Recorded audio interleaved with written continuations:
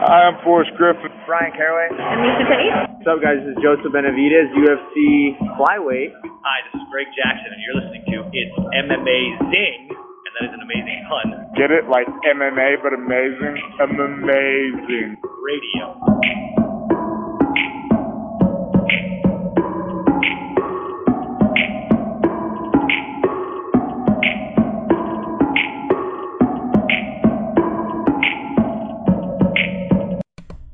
Welcome to It's Amazing Radio. I am your host, Dr. Law, and with me as always, DJ Mark. What's up?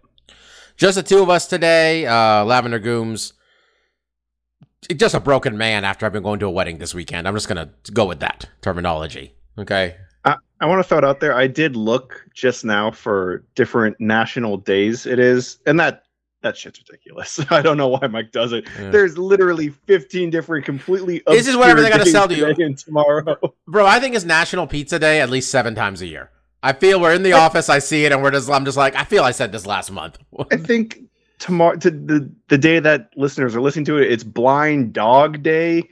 I think the day we're recording it is like National Russian Flag Day. It's just, it's insane. So, you know, I got to give props to Mike for sussing through all you that. Mean like National Take crap. Your Cat to the Vet Day? Yeah, the Vet Day? Yes. I was like, what does that even mean? What is this? What's going on? Yeah. But it's also Tori Amos's birthday. So shout out to her. Sure. You know, Russia National Flag Day. We're not celebrating today. I saw that. I was like, that's a little problematic, and it's still the only one I remembered when we were trying to. And I was trying National to suss them out. Pamela Day. Shout out to the Pams out there, bro. Shout out. Yeah. I mean, this is us doing Mike's job here for him. You know. Yeah. Well, you know, he might listen to this, and I think he'll feel happy that we tried to. We did our best. Continue the tradition. Yeah. I mean, no, I wouldn't say we did our best. We tried for. I can tell you. No, let's see. Intro's about 30 seconds. Minute and 40 seconds. All right. Yeah, I skimmed it over for 20 seconds, and I was like, "Good Lord, this is a bunch of bullshit." And then we came up with what we came up, and there you go. All right. Well, I mean, I know it's big news, National Pam Day and everything, but let's talk about what I truly believe, Mark, was, if not the most single shocking moment to happen in a fight in the UFC ever. It's right up there with Anderson and Weidman for me. I specify moment because, like, when Ronda Rousey lost, it was surprising and all, but she was also getting her ass kicked for about 2 minutes beforehand. So, single individual moment. Of course, we're talking about... yeah, I was just gonna say the Yair and Zombie. That's another one. I think had some, but this was on a bigger. There was much more writing. There was so much on the line here. Of course, we're talking about Leon Edwards' knockout of #1 pound for pound ranked. The man they're saying is the greatest welterweight ahead of George St. Pierre. A man who apparently did not show up with shirts to the city of Salt Lake City because there was a lot of shirtless stare downs or half a shirt stare downs. And all right, sure. Kamaru Usman, man, the man. Leon Rocky Edwards knocked that man out with 56 seconds left in the 5th round. Mark, when that head kick happened, I was like, I'm washing dishes while I'm watching the 5th round. The last 3 rounds have been pretty much identical. Not a beatdown. It's just Kamaru Usman's winning.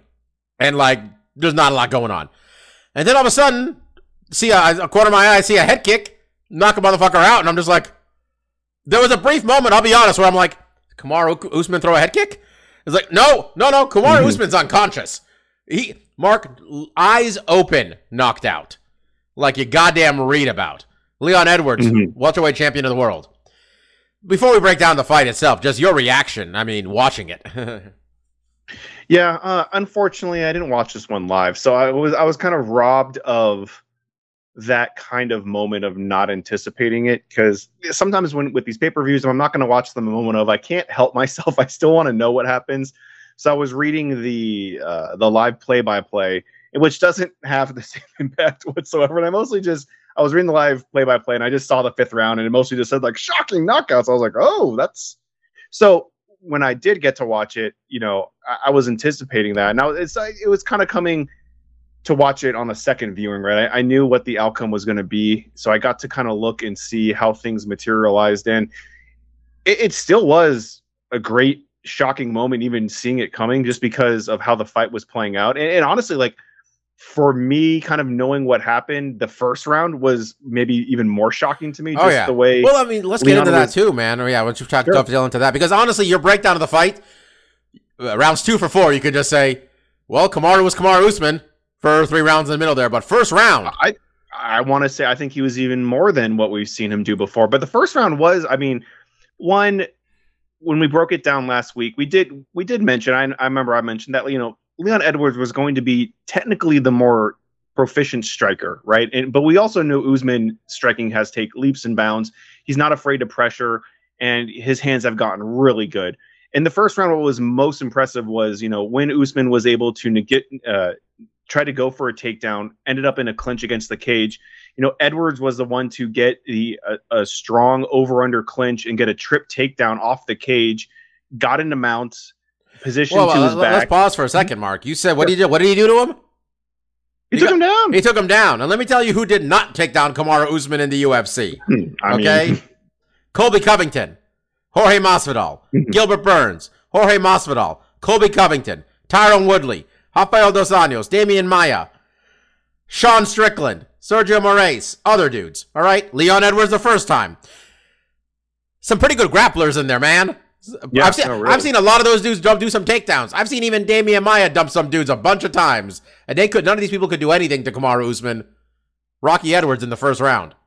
Yeah, that was, I mean, besides the ultimate finish was maybe the most surprising thing, was just not only that he was able to do it, but just how easily he did it. He got a tight over-under, and he was able to just cinch up the back and trip that leg out. And then from there, you know, and you have to kind of wonder, with a guy that is so dominant in the wrestling exchanges, you know, how much does Usman train off his back? And he did not look bad, but he did give up his back.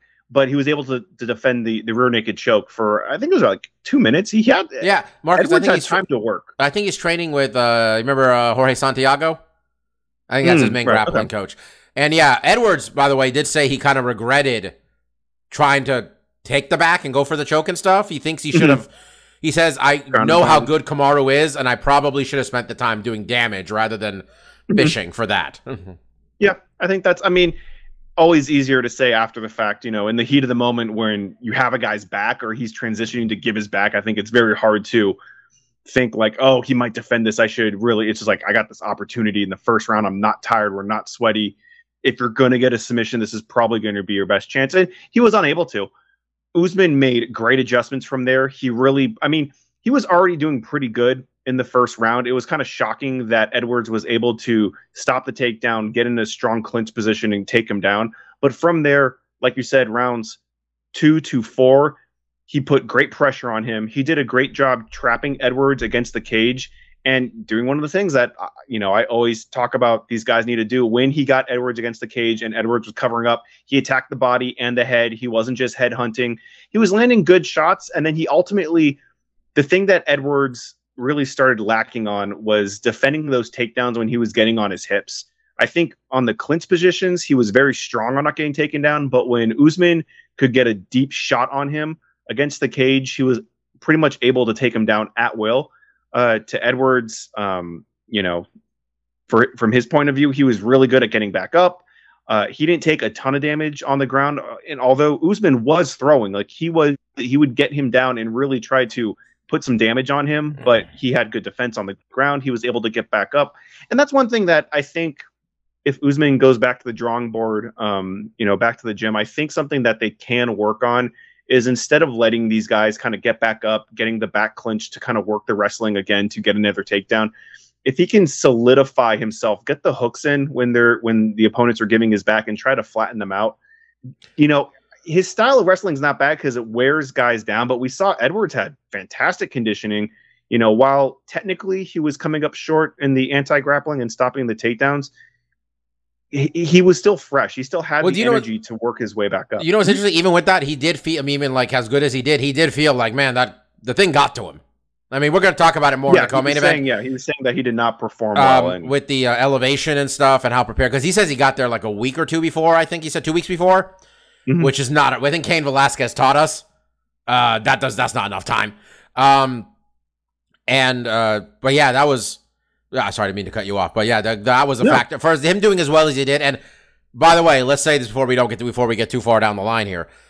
Of all the fighters on the entire card, Kamaru Usman looked like the one where the situation with the elevation had no impact on him. Yeah, him training in Denver, 1,000 miles above Salt Lake City. You start putting stuff together, Marcus. Him, Justin Gaethje, Rose Namajunas, that whole team of Trevor Whitman fighters are real active on their feet and they don't get tired. There's something to it also. Yeah. I mean, and it's not a new tactic. You know, Tito used to go to Big Bear. A lot of people would try to train in elevation. I think it probably even helps you more when you're living there, you know, for extended amounts of time for years on end, because you're sleeping there. You really get acclimated besides, you know, just doing a training camp where you might be a couple months at elevation and then, you know, you come back down or whatever. But yeah, Usman physically looked great. You know, besides the first round, he was doing a good job. You know, ultimately what led to his demise is something that Leon learned. And I think in his last fight was Nate, right? Yeah. I mean, I think you can draw a lot of parallels to how both of them were doing. I mean, Edwards doing even better than Usman was in his fight against Nate than Usman did here, you know, winning all the rounds. And kind of, you know, you get in that fifth round, you get to this point where it's like, okay, you know, I've been putting on a good pace. I've been trying to put damage on, but I'm not going to get this guy out of here, right? It didn't seem like Usman was really that close to doing enough damage or getting Edwards in a position where he was going to be able to finish the fight, but he was handily winning the fight. And it did seem like he let off the gas a little bit. You know, he kind of wasn't pressuring as much. He let Edwards kind of lead the dance a little bit, and a good setup to, you know, a left high kick off a southpaw led to his demise. So, well, you also get people talk about it, man. You get those wrestle boxers, and it's hard. You don't want to, you know, diminish everything Usman's accomplished as a martial artist, but like the wrestle boxer is the archetype. Mm-hmm. Them ducking into their power side, really popular move. A lot of them have ducked into to do that move where they duck into they duck their head into their own power side, as Usman did. Ate that left shin across the dome. That was it. New champ. Yeah. It was a fantastic setup from Edwards. And again, like I think it was, you know, Usman kind of let Edwards kind of dictate the pace a little bit, because I think he just felt comfortable. And Edwards was in kind of a similar situation with Nate, right? He kind of let off the gas a little bit and Nate caught him, and in that exchange, he was able to survive and ultimately win the fight, but Edwards didn't allow that to happen, right? Yeah. And we've seen this in other fights. And, you know, I think when you look at Marlon Vieira, there's been multiple times where, you know, that guy's kind of just waiting for that opening. I mean, and it's easy to look at the Dominic fight, you know, kind of. Yeah, but the shit's not over. The thing's not over. There's a bell for a reason. And what was the big large the dude who beat Yoshino Akami? He trained with Matt Hume. Help me out. White dude with the metal detector on the embeddeds. I was gonna say Matt Lindland, but I'm not really sure. No, he trains with Matt Hume. Tim Boach. I remember Yushin Okami's kicking Tim Boach's ass 6 ways from Sunday. Before the third round starts, Matt Hume is just like, he pretty much just motherfuckered him into like, motherfucker, you got to go out there. Like, what are you doing? Like, hyped him up and like a bat out of hell, man. Knocked him out. He came out and it's just not over. It's not over. And similar corner work with Edwards. You know, his team was very adamant about trying to make him realize, you know, the things that he was doing wrong, and being very animated, you know, using a lot of cuss words, trying to really sell the fact that he needed to make changes. He needed not to get bullied. He needed to dictate the pace. Oh, yeah. People were shitting on there, by the way. People on the corner work were just like, oh, yeah, that was some classic, like, BJ Penn-like corner work, like, with his team. Where people always made fun of his team for just being like, go get him, BJ, or something like that. Man, these guys know Leon Edwards. And with each round, they got more and more urgent. They know what's going on. This guy, between the ears, is the battle with him. Because he's very technically proficient. We need him to believe it. Mm-hmm. Yeah, and I think, you know, I think the commentary booth was talking about how they kind of wrote Edwards off, and it's easy now to say like, oh, how could you, you know, he's such a technical athlete. And it is also like, if watching Leon Edwards throughout these fights, he's not a very like super animated guy, right? Like he's not someone that you see get really pumped up. He's very methodical and he's kind of quiet and stoic. So it is kind of funny when Dean Thomas was saying like, oh, like he's broken because he wasn't looking his corner man in the eye. It's like, Leon Edwards just kind of, is the guy, doesn't really look, you know, like his focus isn't maybe necessarily on what's going on, but the gears are always you know how like the UFC whether you, okay, at least I believe, I think you do too, that there's times where it's clear the broadcaster's been told to push a narrative. Like the way they've, sure. okay. Look, we're going to get into it after we talk a little bit more. Spoiler alert, we're talking about this fight for like at least half the podcast, guys. That's what's happening. No fights next week, so we're no, this specific fight. We'll get to Luke Rockhold in a minute and Tyson Pedro and his gimmicked fight. Okay? Gimmicked opponent, not gimmick fight. Apologies. But this is what we're talking about because this was massive. We're going to talk about the whole UFC's general disdain for Leon Edwards and how they treated him for the past couple years. And what it took for him to actually get a title shot, one that God knows, Mark, he would never gotten another one. He would have never gotten another fucking title shot. Mm-hmm. But the way Dean Thomas was going in on him, and like Cormier, they really wrote his ass off. Like, it wasn't like they wrote his ass off and that, like, with a minute left in the fight. They wrote his ass off and felt like we're into the fourth round, and they're like, yeah, this guy's fucked, right? Like, look at him. He doesn't care. He's done. He's broken. I thought that was a bit much. Honestly, I mean, I wasn't offended by it. I was just thinking like, wow, this is unusual for them to do that to somebody. I felt it was a little bit disrespectful to assume such a thing. I mean, there's been other times I've seen a lot of, I watched a lot of BJ Penn fights, Mark, and around round 3 or 4 to BJ Penn fight, he looked like he'd given up. Nobody said shit, you know?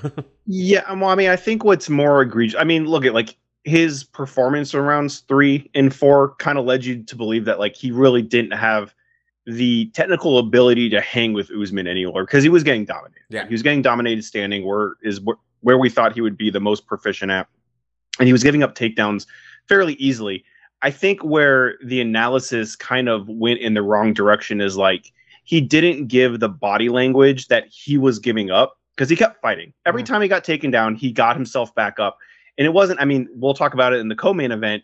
Like Luke Rockhold had the body language of someone that was not necessarily mentally broken, but physically exhausted, right? Like, and that would be an accurate assessment is like, this dude has nothing in the tank left. And we'll get to that in a second. Edwards didn't have that, right? Like he was proficiently getting beaten in positions. He was losing takedowns. He was there's a lack of urgency. For a guy about to lose a championship fight.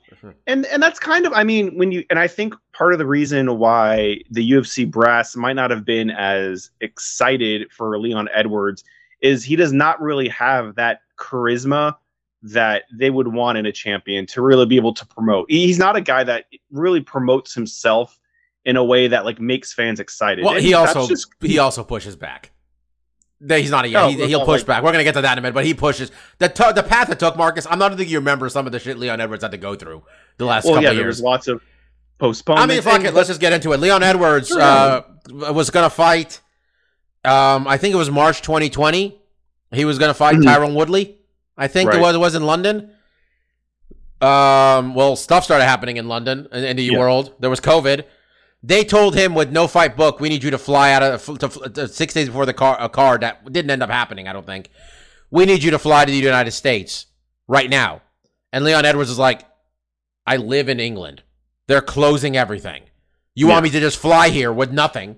And there's a lot of people who didn't go back home or go somewhere for a long time. You know what I mean? Like a lot of people.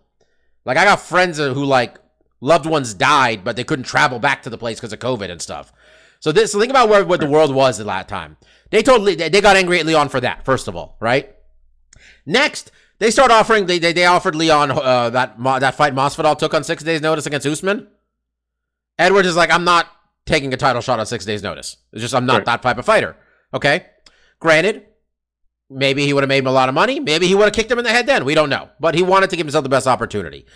They start offering him guys ranked 15, 16, 17. They're ranking him guys who are unranked. They start offering him guys like that. Leon Edwards is like, I'm ranked like 6th. Give me somebody in the top 10. I'm trying to advance my career. They pull him out of the rankings because of inactivity, right?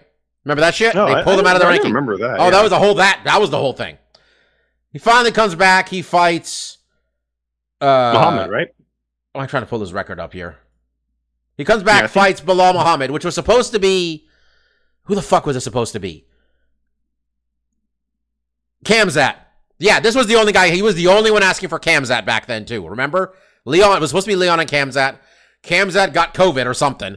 Maybe. Khamzat was out. I forgot what it was. Yeah, no, He said, like, you want to fight Bilal Muhammad on a fucking week's notice? Fucking all right. All right, I will. Beats up Bilal Muhammad for a round, pokes him in the eye in a second, fight doesn't continue. They did not want to give them this. They really didn't. And they gave him Nate Diaz him as an opponent because it looked like a fight that was going to be really difficult for Nate Diaz to win. That was it. I truly don't believe, Mark, they were trying to make his name on Nate Diaz in that fight. Don't believe it. All right? They don't like him. They did not like him then, at least. So, and he's not that exciting of a guy. I think they should be able to market him now. I'm not sure if you've seen some of the reaction. Yeah. People are losing their fucking minds in Birmingham. People, I'm listening to Ariel's the Ring MMA show with Ariel Helwani and Chuck Mindenhall and Pete Carroll. Which, by the way, Ariel does like a half an hour version of my 3-minute explanation of Leon's problems. He did it on the MMA Hour this morning, and it's excellent. But like people are calling in near tears talking about this man. Like he's only the second fighter from England to win a championship. Mm-hmm. He's also, right?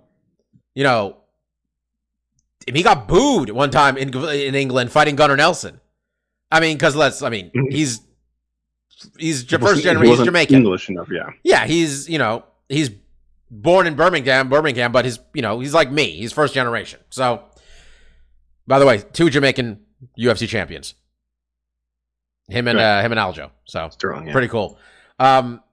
He took a lot for him to get here, man, and that's why when I watched his post-fight speech, Mark, I'll be honest, like at least 3 or 4 times minimum, because he was so like that was him staring at the camera and like doing that whole bit. I'm like, well, now you're fucking marketable. They're talking about a fight, his first title defense being in Wembley, in the UK.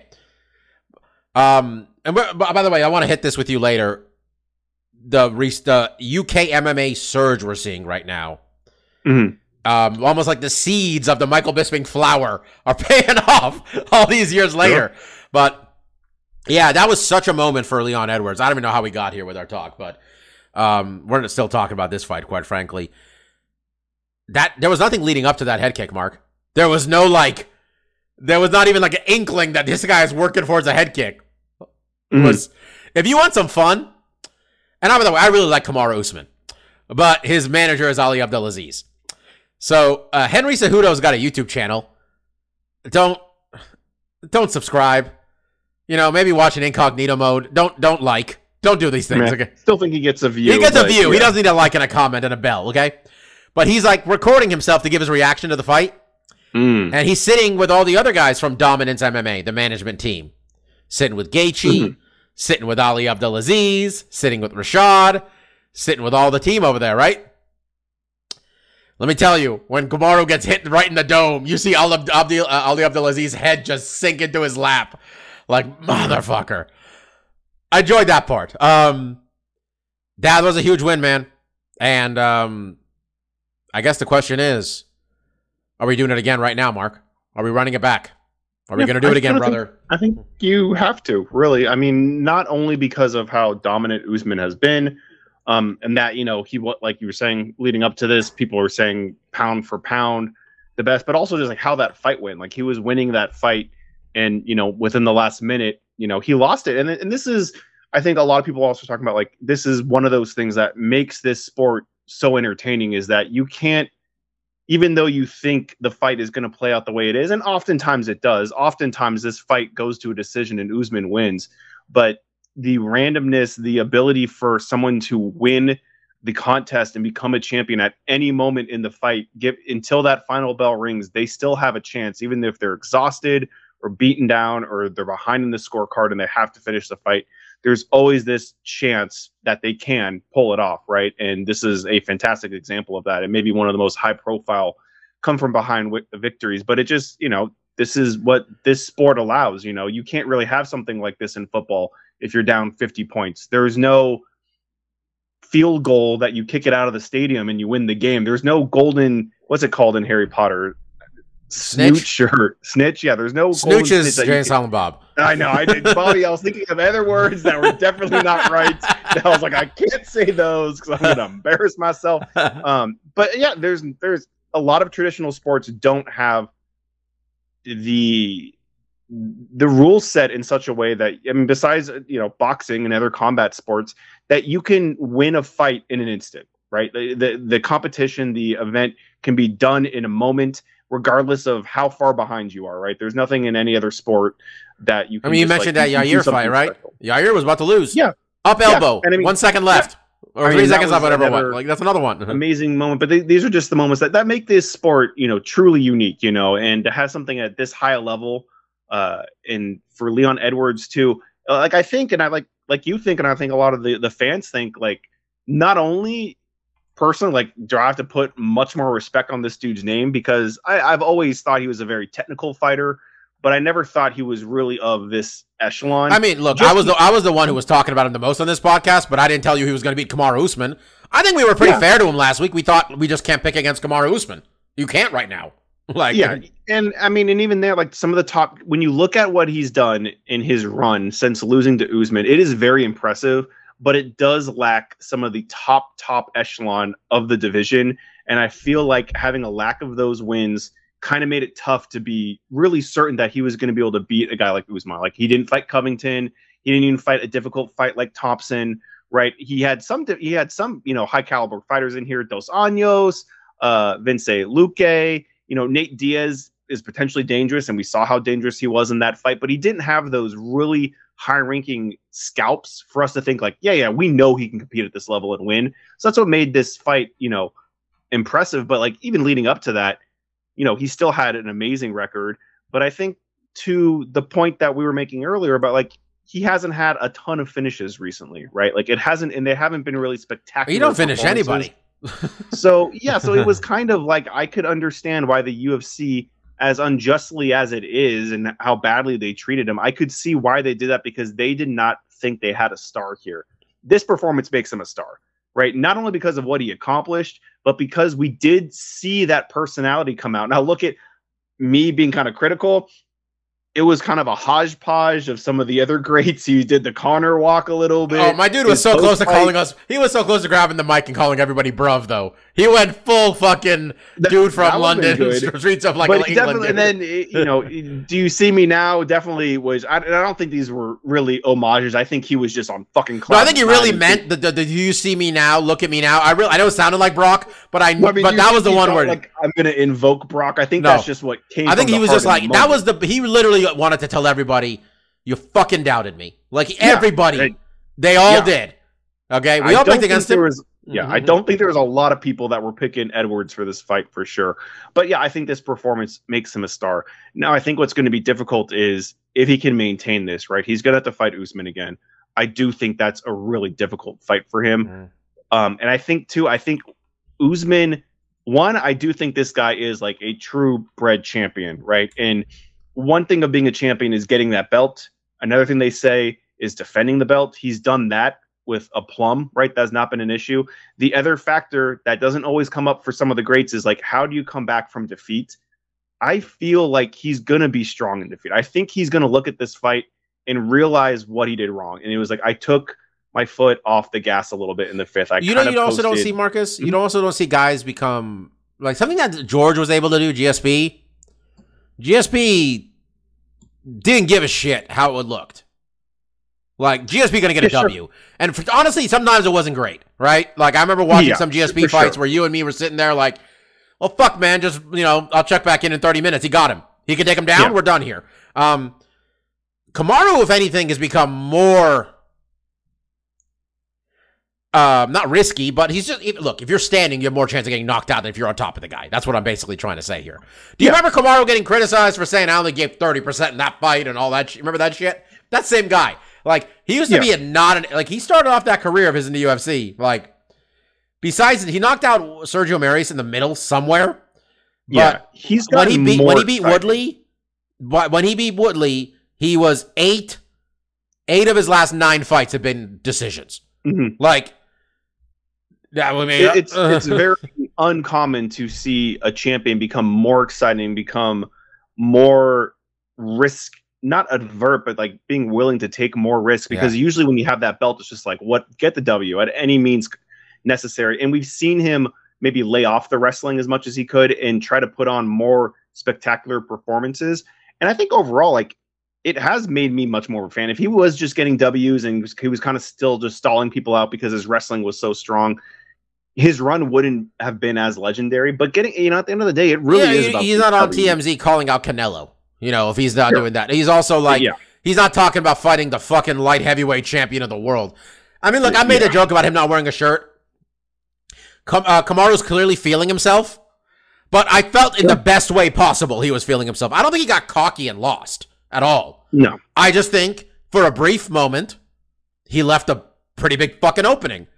And a guy who looked dead, at least in his eyes, or whatever you want to say, but a guy who looked like he wasn't, a guy who doesn't beat anybody by head kicked him in the fucking head.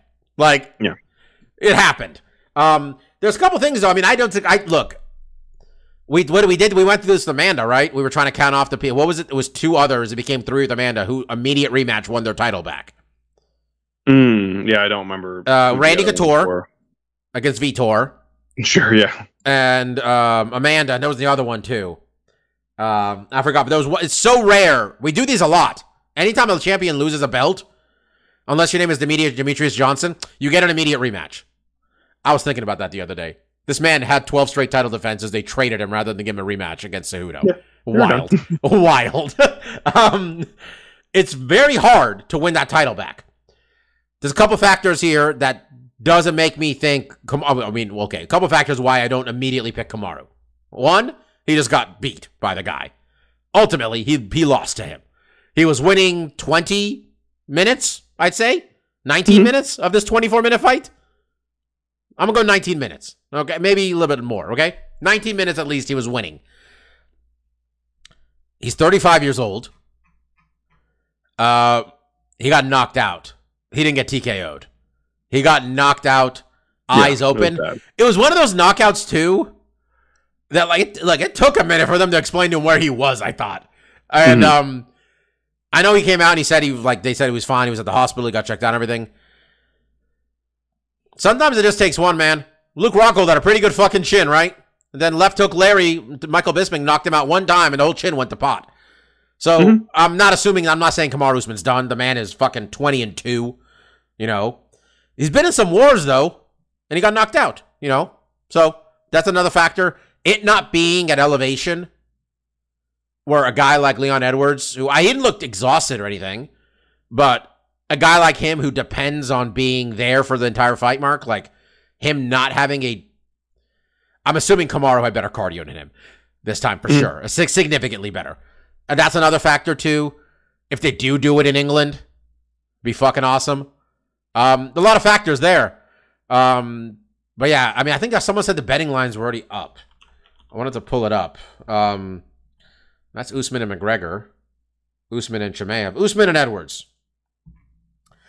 I mean, he's still minus 375? I think that's what it was before. I'm not that confident. Are you? Minus 375 again? Yeah, I mean, if I had to pick, I probably would pick Usman, to be completely honest. Yeah. It ended up being at 300 and at the end of the day, 80-ish. Yeah. But okay. Yeah. So I mean, like I said, I think Edwards is gonna have an uphill battle, right? I think he is probably gonna have to fight Usman. I would love to do the Wembley thing. I don't think they will, to be honest, Bob. I don't know what it is about Dana UFC, suggested it. Did he? Because they've had these opportunities where I feel like they've had the star power that they could sell out, but I always thought it was just like they're embarrassed if they don't sell out the thing. And it's just you mean like a stadium, like doing the actual stadium? Like do a stadium, you do Patty, you do what's her name? I'm totally blanking on her name. Molly. But let's see if he's gonna be healthy by then. I don't know how hurt is Aspinall. Do we know how bad it is? I don't know if he'll be able to recover in time by when they'd want to do it, but you load that card up, and I mean, okay, maybe you can't have all the English bangers, but I think you get those 3 for sure. You have some other. I mean, look, you get some Irish people on there, man. You get other people. You get the rest of the. I think you stack the card. If you're not going to have someone quasi local from like the UK, you get big stars on there, right? I mean, this is going to be a big stadium event. You got to blow it out a little bit, and then you'll sell. You'll make it that big marquee event. Were you saying the UFC? You think they're hesitant because of the stadium size, or you think you were saying that like they don't do this with their guys enough, where they pick their guy and put him in the location he should be in? It could be a little bit of both. I mean, look, Conor was begging for it. We still, oh my god, we never did that. At the height of his career, when like everyone was, he took this sport to new levels. He garnered a whole new generation of fans, and all he wanted was to have, I don't remember what stadium it is because I'm not that familiar. Croke like Park, I think it's called. Yes. In Dublin, Yeah, Croke Park. And it's like, look, you know what? You're right. Maybe he won't sell out. Maybe it's a huge stadium. It's a lot of fans. The sport's not as big as soccer or I'm sorry, football. If European football, but like, just go for it. Make it a big event. But I don't know, man. What's the name? Tyson. I know he's not Tyson Fury, but Tyson Fury sold 94,000 tickets there 4 months ago. Like you put Leon Edwards against Usman on there. You get I don't know how quickly. I don't know where we are with Jan and Yuri. If that's going to happen, or if we're doing the Glover fight, you put that on there. Depending on how hurt is when can Usman fight. I think Patty brings in a lot of fans too. Patty and Molly, I think, are like the bright stars. I think you kind of because also Molly's fighting in November in New York. Patty wants to fight. Fuck it. Cancel. No, but the thing is booked. They booked their calendar so far out. They're booked till January anyway, location wise. Okay, I mean, if stick they this fucker in February, March. One of those. Mm-hmm. Like put it in February, March. It'll be good. They do it over there. Yeah, I honestly don't think it's going to happen. I'd be shocked if they did. I'd love it. And we didn't. Let's talk about. We're just assuming Usman, right? Yeah. Do you know what would take for Usman not to get the next title shot? If the UFC said, "Hey, we want you to fight in January," and Usman's like, "Ah, man, gotta, just not ready in January. Can we do February?" UFC say, "Fuck you. You don't get a title shot. Get somebody else out there." That's all it would take for him not to get the title shot, right? Sure. Like, it's not hard for the UFC to basically be like, "This is the plan." And you're on board or not, because Chimaev, do it all the fucking time. yeah. And I'm butchering his name. Chimaev, right? Chimaev. Yeah. He fights Nate in a couple weeks. 3 weeks, I think. 2 or 3 weeks. Yeah. Look, if he demolishes Nate and doesn't get injured, he's kind of raring to go, and that's another huge star. And that could be it's kind of a win-win for them, right? It's like, look, if Leon beats him, then he solidifies himself. He's a huge star at a huge stadium. It's a huge event. And then, if Chimaev is able to beat him, then that's a I really think they only do the trilogy. They only do the stadium with the trilogy because I think you can sell the fact that like this is the third one. Yeah. First one was this. But like you're saying, Bob, if it is like a scheduling thing and Usman's like, I got injured in train. Who knows what multitude. I swear to God, I told you this. I feel bad putting it out in the universe now in the podcast, but why don't you guys go ahead and pencil this in for the Ultimate Fighter? This seems like a thing you build up, man. Maybe you send them to the UK to fucking do UK versus England versus America or something. Yeah, we'll run that bitch back again. completely realistic, because like while many of us have given up on the show, the UFC hasn't. And that's what they did with Amanda, right? That was like a big rematch that we were going to see, and they're like, you know what? Let's milk this for a little bit. We need to do another season of Tough. I would be disappointed. Real briefly, when we talk about Tough, and I know, like, I realize this because we have a colleague of ours in the office who's a big MMA fan too, and he really has no concept of why anybody cared ever, almost, right? We all watch Tough, and every episode of Tough, quite frankly, I want to say through season 11, 12, somewhere after one or two after Kimbo. 10, yeah. Huh? At least through 10. I was up that was till the biggest 10, season. Yeah.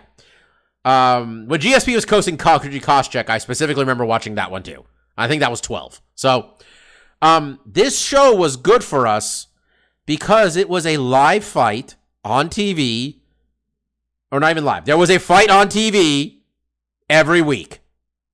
One fight on free TV. Mm-hmm. And that was wonderful to us because we only got 12 UFC pay-per-views a year and maybe another 10, 8 to 10. Well, are there even that many Spike TV cards back then? How many fight nights were there? 6? And that took a while, right? Yeah. It wasn't until it wasn't after the first. Yeah, that was after. Like, we didn't have there was enough, there wasn't so much UFC on TV as much back then. Mike and I used to watch, what was the organization called? That it was in Japan after Pride. Oh, Ryzen. No, that's Ryzen's now. Dream. We'd watch Dream on HD Net was a channel back then. Like, there was reasons to watch Arthur MMA. That's why anybody liked Tough that actually liked fighting, I felt. Then there were just too many fights on TV, and I'm like, well, I don't give a fuck about these drunks in a house.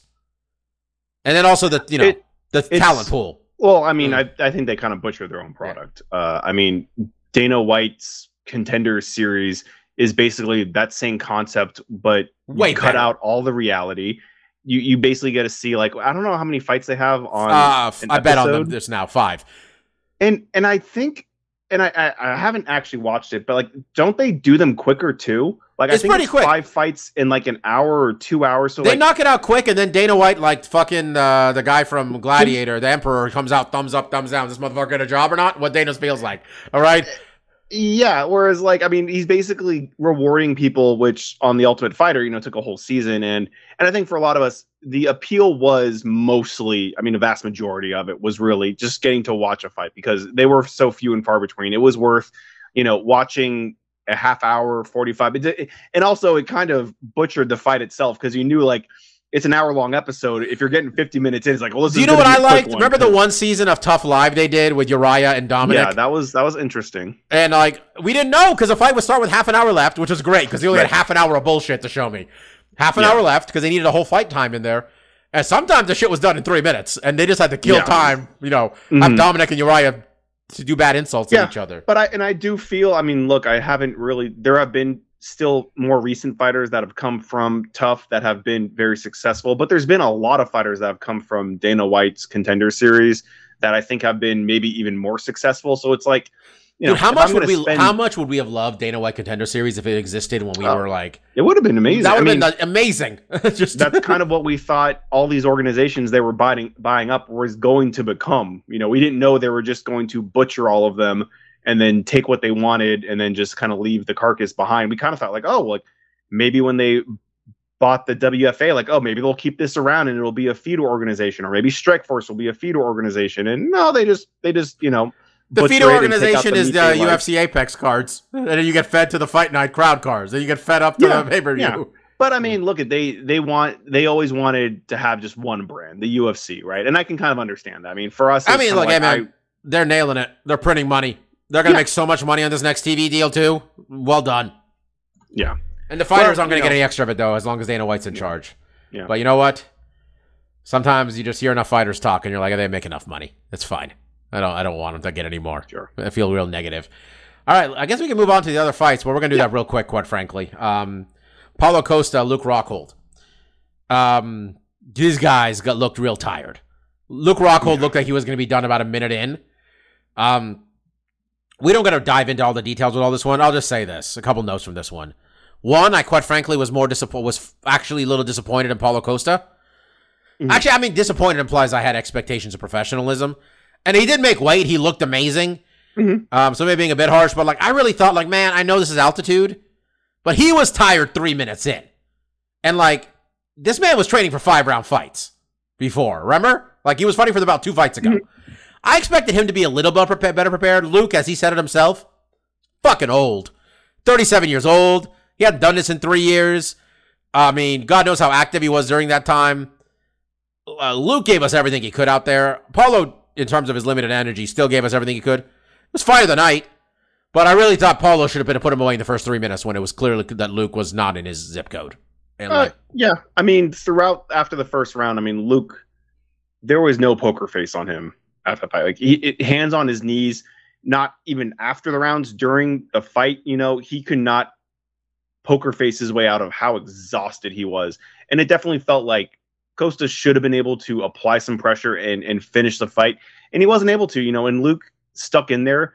He had moments where he could have made something happen, but you can tell that he was so exhausted. He gave us literally all that was left in the MMA bucket in his heart. There was everything there. And literally when he had one of the greatest strikes I've ever enjoyed in a fight ever. When he yelled, "Fuck you," and punched him in the face with that left hand. Did you catch that? The overhand left? Yeah, with the fuck I think you? that was in like the third when he was. I almost felt like Luke this whole week also talking everything wrong with this sport. My man was out there literally doing the Jake Paul except to everybody's face about everything wrong with this thing, about like the pay and this and that and everything about it. This felt like it was almost therapy for him this week. Like Luke Rockhold's, I got to get this out of my system and I'm done. And like maybe some of that was trying to rub his blood into another man's face at the end of the fight, which quite frankly, I was like, well, that's what this sport is sometimes, bro. Like it is what it is. I mean, and I want to pat myself on the back because I've talked about this. It's not something that comes up often, but I have mentioned multiple times on this podcast. I think it was Alexander Otsuka and I think it was Renzo Gracie Like, dude was using his blood as a weapon. He finally got on top of Henzo, and he was literally trying to pour his blood in his ears and in his eyes. And I remember when I was in Sacramento, they were doing an open meeting with the California State Athletic Commission, and I brought it up as like, is there any rules about like just using your blood as a fucking weapon against the guy? And I mean, look, it sounds silly because it happens so rarely, but like, it happens. It's almost like gross. Yeah. I mean, besides it just being, hygienically disgusting, it also is like, blood can be damaging to your eye, or if you're getting into some dude's ear, could be really or if you're pouring it into his blood, it can be, we're going to talk about She-Hulk in like 20 minutes here, man. Things happen when blood gets mixed in there. Sure. Is all I'm saying. And I mean, I think it's kind of like, well, that seems like a very unique situation that something like that would happen. And it also would be like, how can you really tell if someone's blatantly smearing? But like Luke was blatantly, it's a thing also by the way, people decide what they're going to be like. Oh, this is too far. If it's not against the rules, like I remember when people got angry at people when John Jones started throwing that the kick that everybody throws now, the oblique kick. Yeah, we're going to stomp the guy above his knee, basically, right? Like that move, right? I remember Quentin Jackson, Rampage, and we all love Rampage, all right? Big Rampage podcast was like, oh, I think it's disrespectful and unsportsmanlike because he's trying to hurt me. And then John Jones said, you're trying to give me brain damage. Well, what are we doing here? I'm going to do what's in the rules. And John Jones also does the thing where if he has you on the ground, he covers your mouth, so it's hard for you to, like, catch your breath as easily. I'm in favor of all that shit, all right? If it's not against the rules, like, Kamaru was doing foot stomps in that fight, remember? Like, in this fight here. I mean, I think fighting techniques I don't have a problem with. Even, like, covering a guy's mouth, I don't necessarily have a problem with. And I don't even really care. I just think it's an interesting thing that doesn't come up very often. Because, I mean, most guys don't do it. But when I saw Luke do it, I was like, there's another Alexander Asuka. It's like, I can't hurt this guy with conventional strikes in fighting. I'm just going to try to aggravate him by smearing my blood. I mean, in Luke's case, it was literally just like basically doing motorboat on the dude's face when he's cut open and stuff. And ultimately, it didn't matter. Yeah, Luke was treating like, honestly, Luke almost felt like Paulo Costa represented every frustration Luke ever had about this sport. I seriously think that was a 15-minute therapy, well, 20 minutes probably with the moments. But that's almost like Luke at the end just looked like he was like, not just physically exhausted, but like mentally, he's like, bro, I'm done. And then, like, I'm not sure if you saw him in DC afterwards, where DC grabbed him when he was coming out of the cage and he gave each other a big hug. And I mean, that team, man. What's AKA now? Yeah. Oh, legitimate question. I don't mean like, but like, I'm trying to think like Kane's in jail, which Jesus. Luke retired. DC retired. Khabib's retired. Yep. I think he's coaching Islam though. Islam is at AKA. He still trains with. I see Coach Khabib and Coach Javier in the corner over there. Sure. I don't know what's going on. A team. I don't know. I think Cynthia Calvillo might be there. I don't know what's going on at AKA. That's interesting for a team that had like all those champions. Merab Dvalishvili, Jose Aldo. It's pretty much what happened here, guys. For 3 rounds, Merab Dvalishvili couldn't take down Jose Aldo. In the first round, Jose Aldo hit him enough to win the round. By the third round, Jose Aldo was tired. I think he got taken down once. Was it even that? Jeez, I have a hard time remembering. Maybe I think you're right. I think eventually. Let me pull up fight. What's the name of the people who do it? Fight Metric. Yeah, but ultimately it was like he did what he had to get the W against Aldo. It wasn't like a super impressive performance. It was a lot of clinch work up against the cage. Aldo, and ultimately like Aldo's kind of playing it like, oh, what's he doing? He's stalling. This is boring. But like, it's on you to get out of the position. It's not on the ref to separate you. I don't think he was complaining that much, was he? I mean, I thought at the end he was shrugs and being like, "Oh," I think one time he did like a yawn kind of thing. So, but it's like it. Hey, look, I'm not disagreeing with you. I'm not having a fun time watching this necessarily, but it's on you. If you're gonna placate and kind of be like, "Oh, this is boring," I was like, "Well, do something about it, please." But it was unfortunate performance by Aldo. He couldn't get much off, but a huge win for Merab. I don't know what Merab's endgame is because I'm reading an article about how he says the first thing he's going to do after this, he's going to go help train with Aljo to help him beat that cheater, TJ Dillashaw. Sure, yeah. Which, I mean, they're the same weight class. and it's not a bad guy to have. Corner him. I mean, Rob's I a great think fighter. this is a big win for him, but I think there's still a couple guys in this division that. Well, if he put a stamp on this one, if he'd put a stamp on it, which I don't think he had to finish him, but like if he did what Merab does in other fights, which is like beat this motherfucker up, we might be talking about it. Because bantamweight right now, we're talking about it. I know you disagree with me. You thought lightweight's still better, but I think it's so exciting right now. With you got Jan fighting O'Malley. Hard to imagine O'Malley doesn't get a title shot with a win. Honestly, yeah, I mean that'd be an insane win. You got TJ for getting the shot against Aljo. I think that's in Abu Dhabi, right? That's the Abu Dhabi card. Yeah, because it's on the same card. I like to think Corey's in the mix, but he's lost too. Corey's come up to Marlon Vera is right fucking there. That's true. Yeah, maybe we do Merab. We could do Merab and Marlon, which that's an interesting fight. I want it to be 5 rounds though. That I want a 5-rounder for. Yeah, and I do think if that's a fight, if Merab wins that one, then I'm really convinced because Vera's on a hot streak. I mean, honestly, anybody wins that fight, you're getting a title shot after that. I mean, yeah, I think that's hard fair. to deny him. I think you're right. He's up there, but I do think if Sterling beats TJ, it'd be interesting to see. There's no definitive next contender though. Right now, there isn't one. There isn't a definitive. Yeah, I mean, do you think they would fight each other? No. TJ Aljo said he's going to go up to 145. Oh, but that was before that was like the week he beat. Jan. When did he beat? How long has he held the belt? Aljo? Yeah, I don't know. It's May 31st, he said, after Merab's next win, I'll probably have to move up to allow him a chance that he earned to make history for the country of Georgia to win a world title. We will figure it out. That might just be Aljo saying, Uncle Dana, get the checkbook. I mean, sure. Then again, Merab is managed by Ali Abdulaziz. He might be able to just convince him to take no money. All right. Real quickly, Tyson Pedro, Harry Hunsucker. I say this as someone who really likes Tyson Pedro. You can go back and listen to old episodes of this podcast, and I say old because he had a 4-year break in the middle. Talk about how much I like watching this dude fight and how exciting his fights are. His 2 fights after coming back, Mark. Well, we got his last fight was against Isaac Villanueva, who had 14 losses, pretty much all of them by finish. Who's almost every one of his wins is by knockouts. All right? Knockout. Who was 38 years old when they fought. Okay?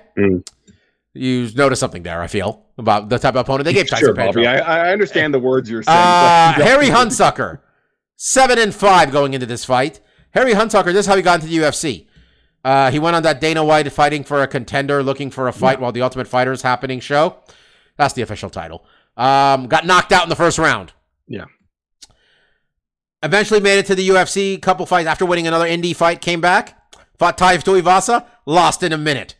Came back. Fight Justin Tafa. Lost in 2 minutes. Came back. Fought Tyson Pedro. I kind of like this on some level, Mark, because they feel that they had something for a hot minute with Tyson Pedro.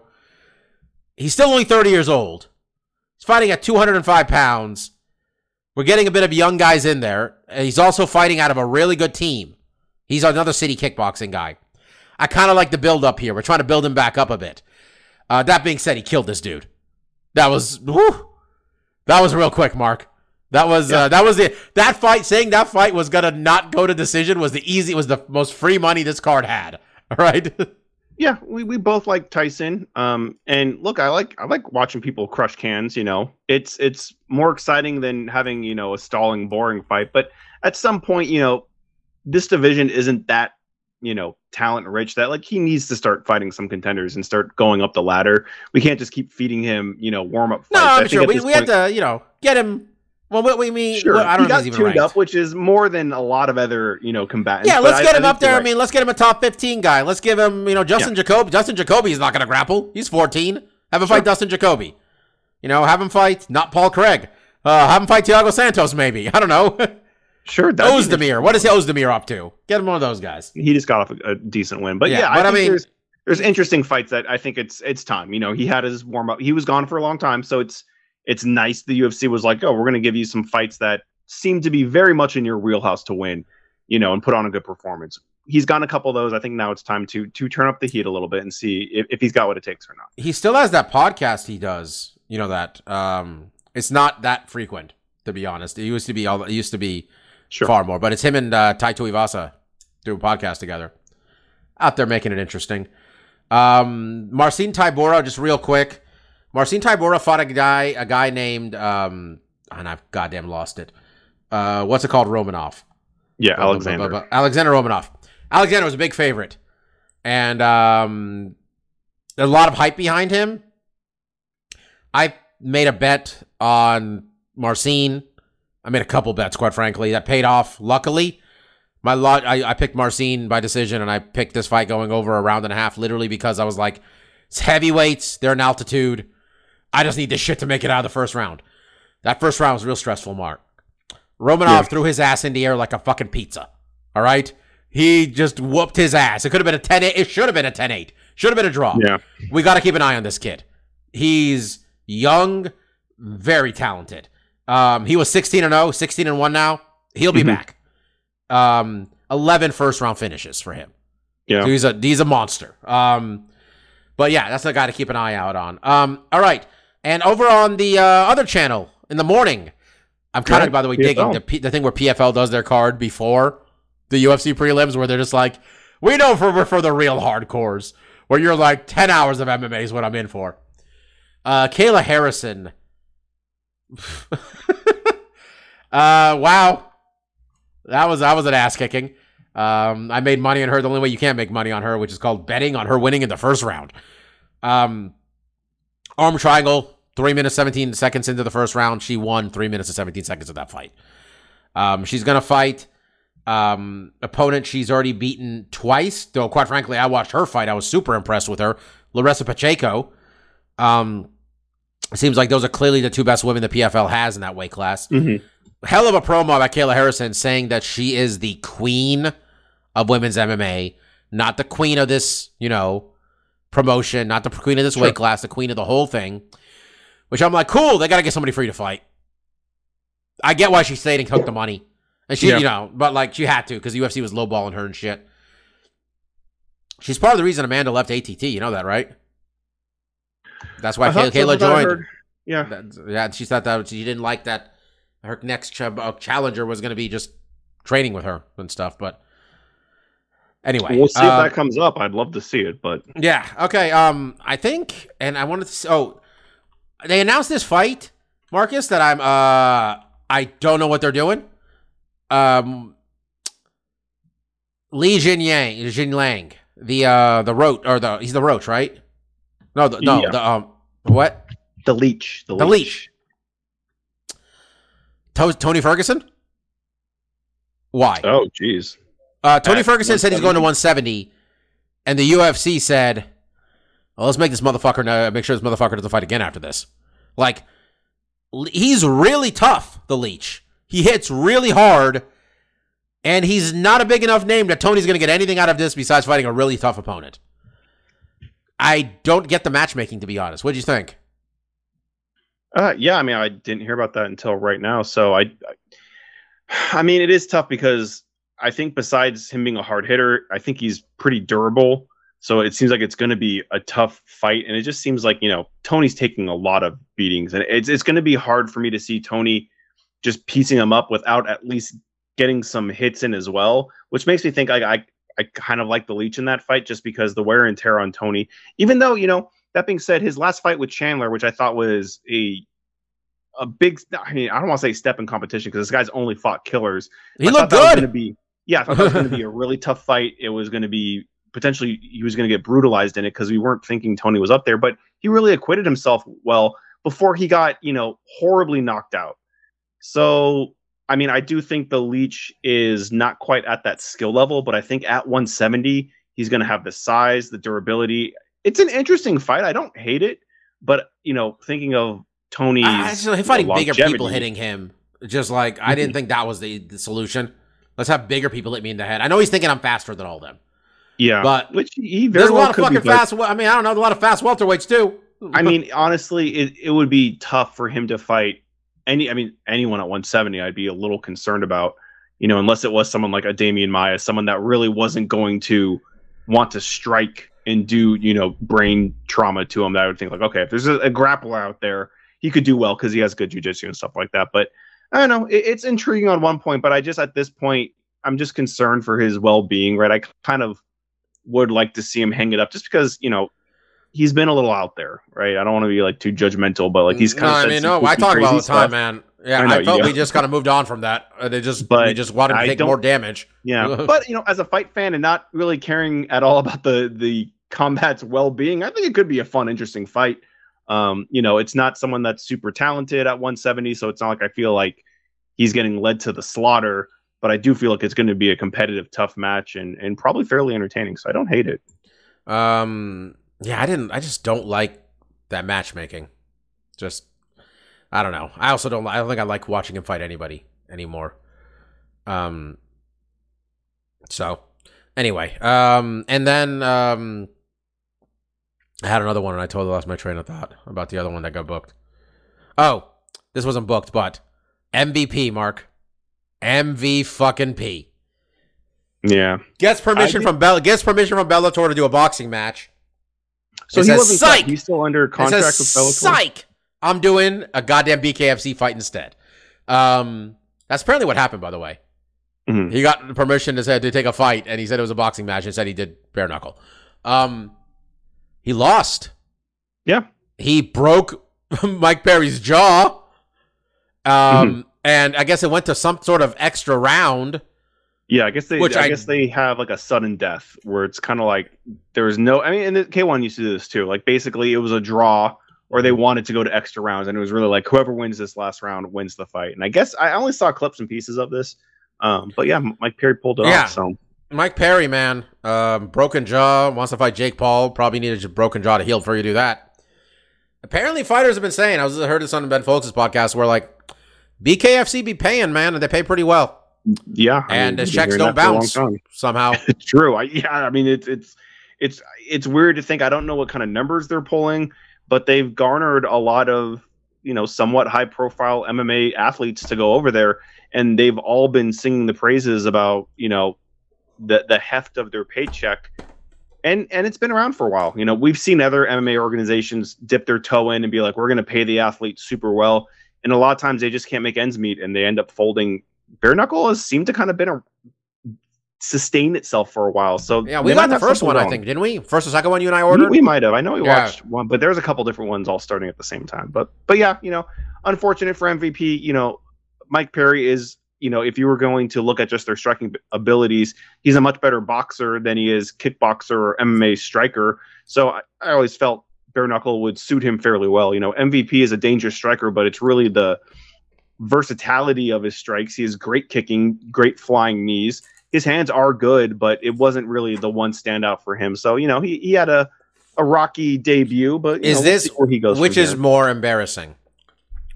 Or is it anything embarrassing at all? Though one of these I feel definitely is for sure.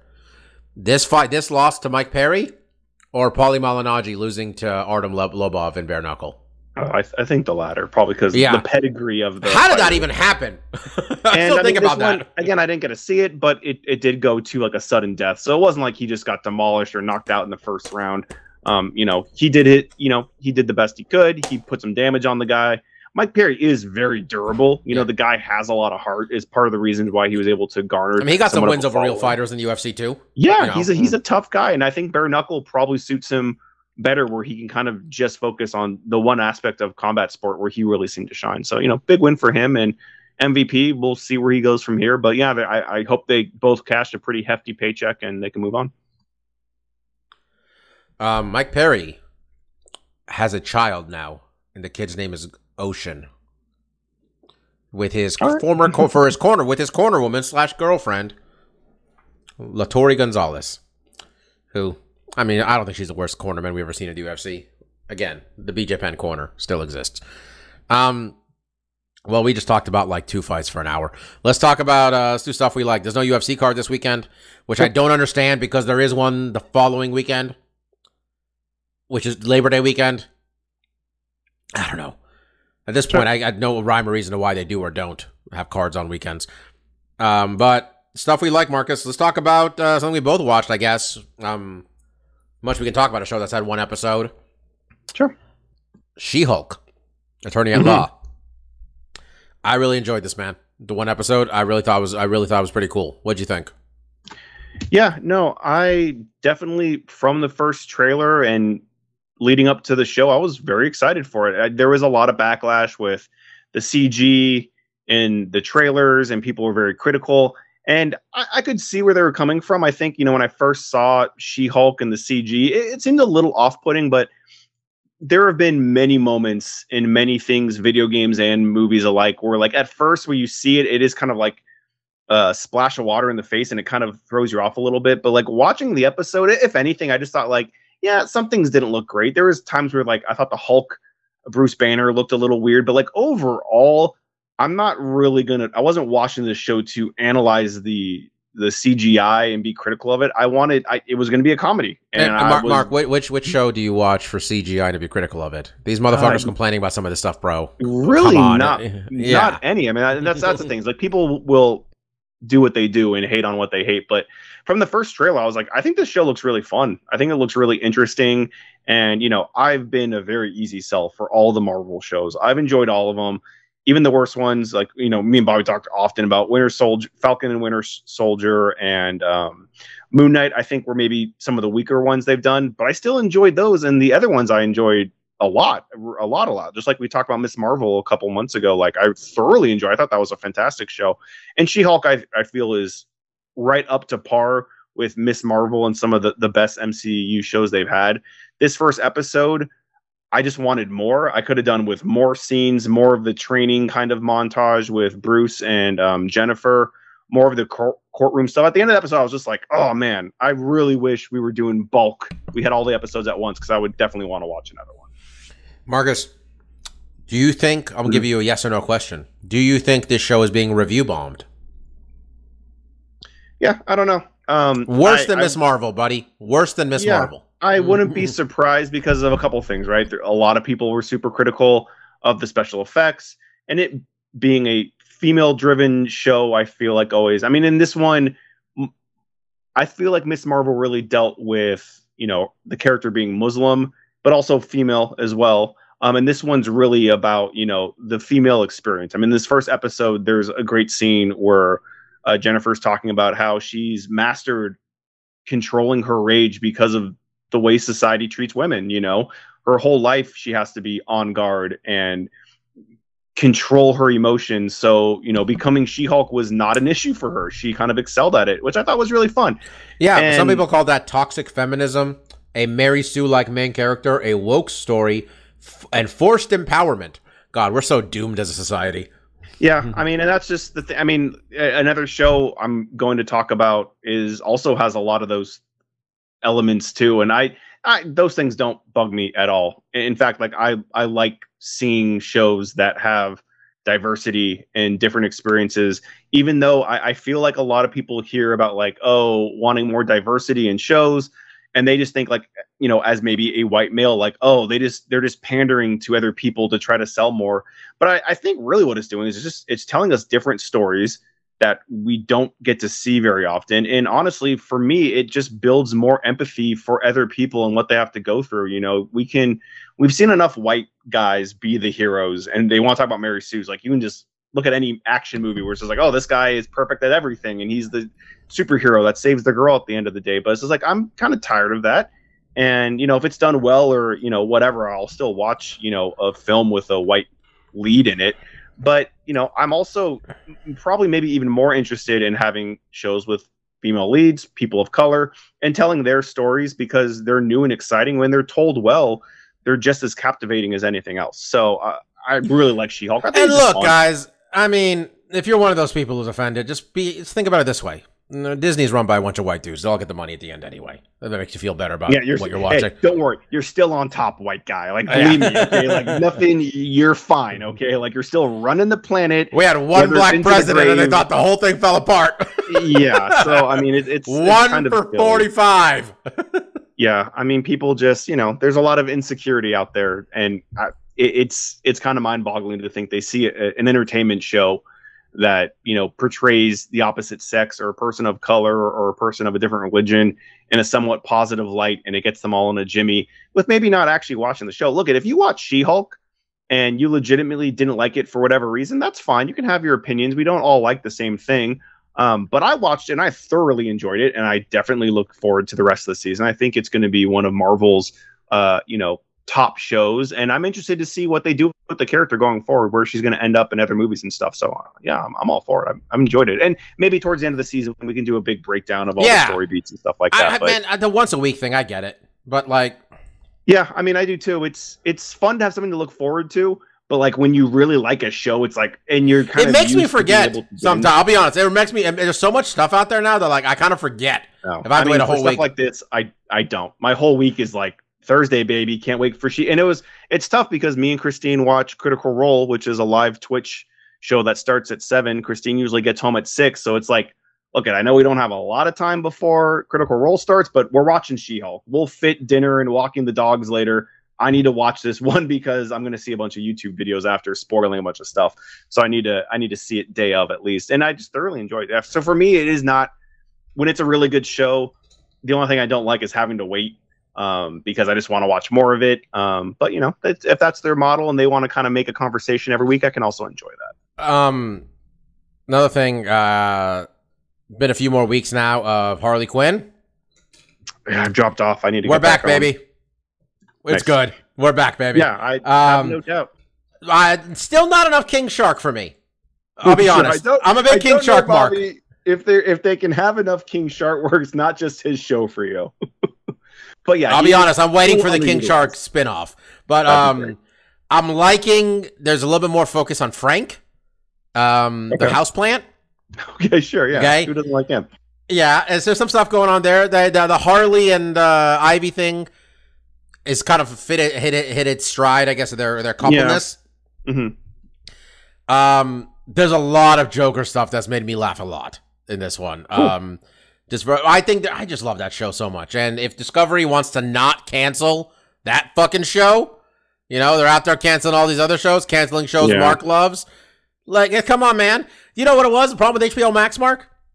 There was no problem with HBO Max. Everybody liked it. It was great. And we had to come ruin it.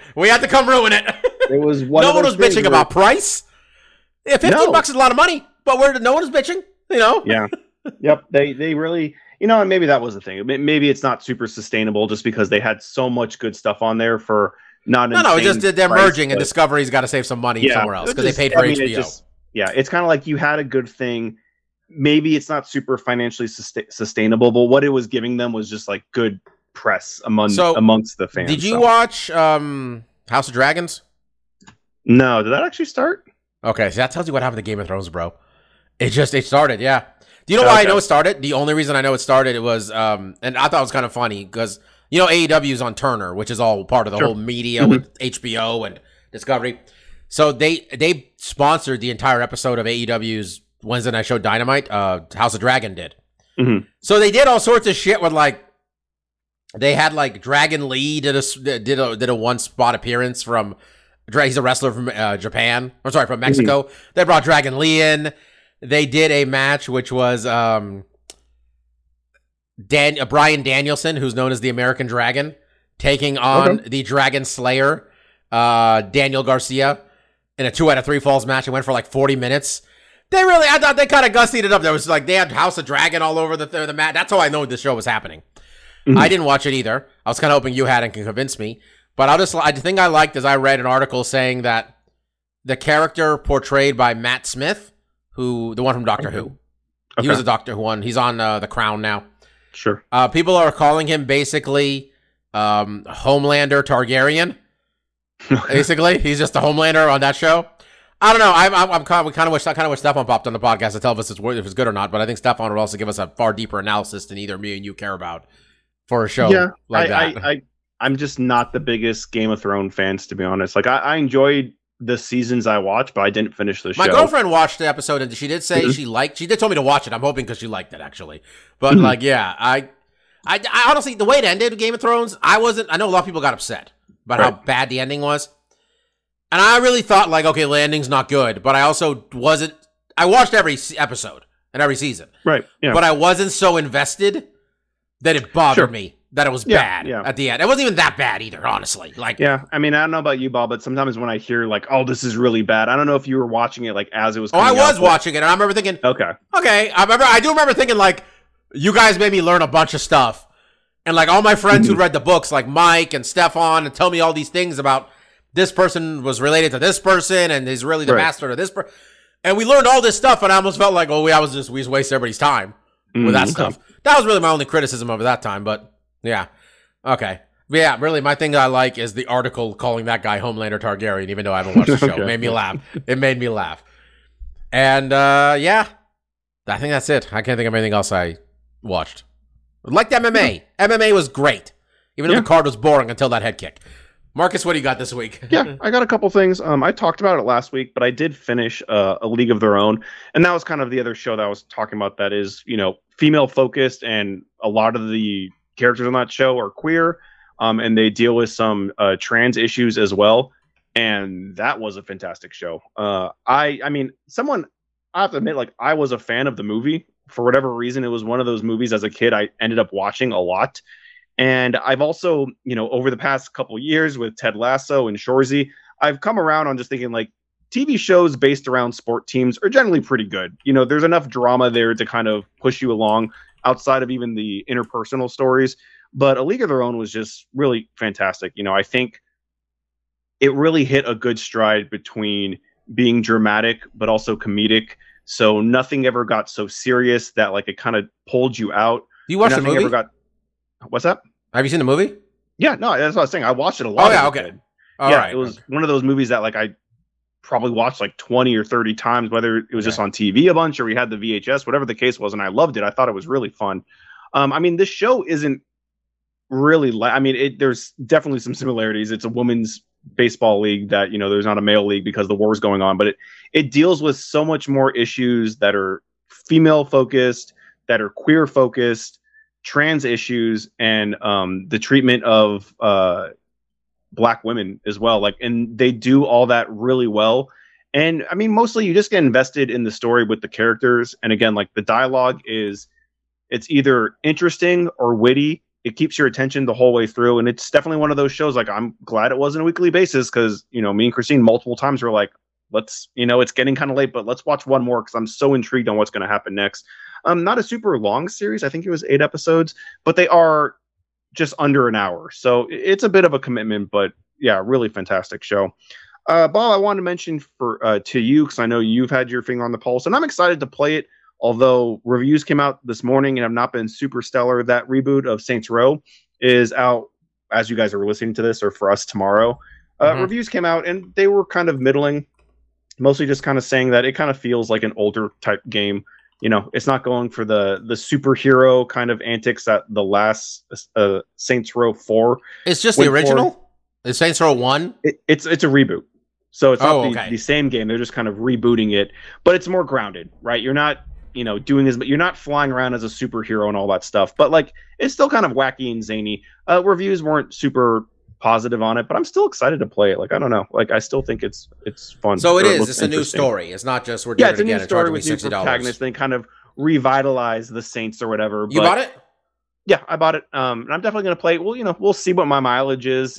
Like I said, there's criticisms of the gameplay and some of those things, but I don't know. When I watch the trailers, like, it just looks like dumb fun. So a lot of the criticism is, like, it's not really moving the needle. It's a little repetitive with, a lot of shooting. You're mostly just shooting dudes. You're doing some driving that doesn't feel like super great, but I don't know. I've always had a soft spot for Saints Row. And I actually, I was one of the few people, like, the crazier it got, I kind of got unsold. I think the third one was kind of that sweet spot for me where I really liked the mechanics. The fourth one was insane. I remember that one. I like the third one with the guns, and it was like, oh, if you keep leveling up this gun, you get, like, incendiary rounds, or the guns kind of do different things. And I think this game kind of does that. And there's a lot of customize, like, you can customize your character and be crazy. And I think the guns and the cars you can customize a lot too. So I'm kind of intrigued. Is there a significance of the day one edition?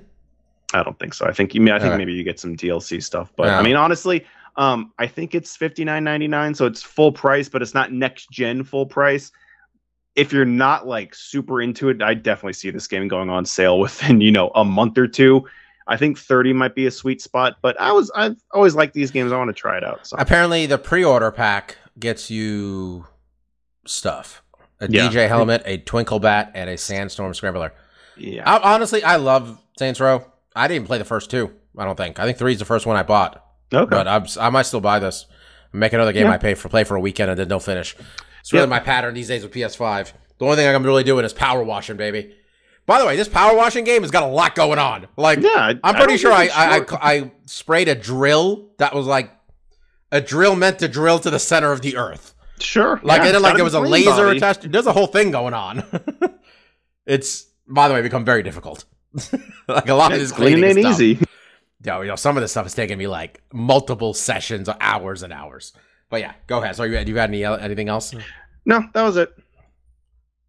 Right on. So we're gonna be back next week. We're gonna talk about this Gone versus Tuivasa fight. Yeah, that's kind of interesting. That's a pretty interesting fight. I look forward to losing $10 on Tuivasa by knockout. Mm. He's plus 400 just to win. You got to think him to win by knockout. That was only like plus 500. Because how the fuck else is he going to win? True. Him by submission. That's the way to go, baby. Tai Tuivasa by omoplata. There's another decent one on that card too, I believe. Whitaker and Marvin Vittori's interesting. If you're a real shit-eating wild man, I want to watch MMA this week. There's a Contender Series thing. Christian Lee's fighting on ONE FC. I think it's on Amazon. It might be. ONE FC is this actually weekend. pretty good about posting that stuff on YouTube. I subscribe to I their think they're YouTube going to put channel this and- on Amazon Prime Video, but I don't think they're going to actually air it live because, okay. well, it's Weird just the times or fight's something, the maybe. fight's happening at 5:30 a.m. Yeah. time here. So if you can avoid cut stuff, or you hear some cool shit happen and you want to watch it, that's this week. Next week they're actually putting on. I think it's next week. I apologize. Wait, I'm confused. I stand It's got corrected, some Mark. They do have a free card and they have a fight card happening that's going to be on Prime Video, allegedly live with Mighty Mouse Johnson this weekend. Oh, okay. Trying to He's beat getting that a guy who rematch, beat him. right? Trying to beat that guy who beat him. We'll see how that goes. Well, I got nothing to do. I'll watch it. There you go. Even though Mighty Mouse really let me down this week with his MAGA comments. He didn't say MAGA, but once you talk about how you didn't like how the Seattle government was handling the pandemic with all the masks, we know, Sure. Mighty Mouse. We'll be back next week to talk about this card in Paris, the UFC's debut in Paris, and they're putting their best foot forward with 2 interesting fights and a bunch of garbage after that. There you go.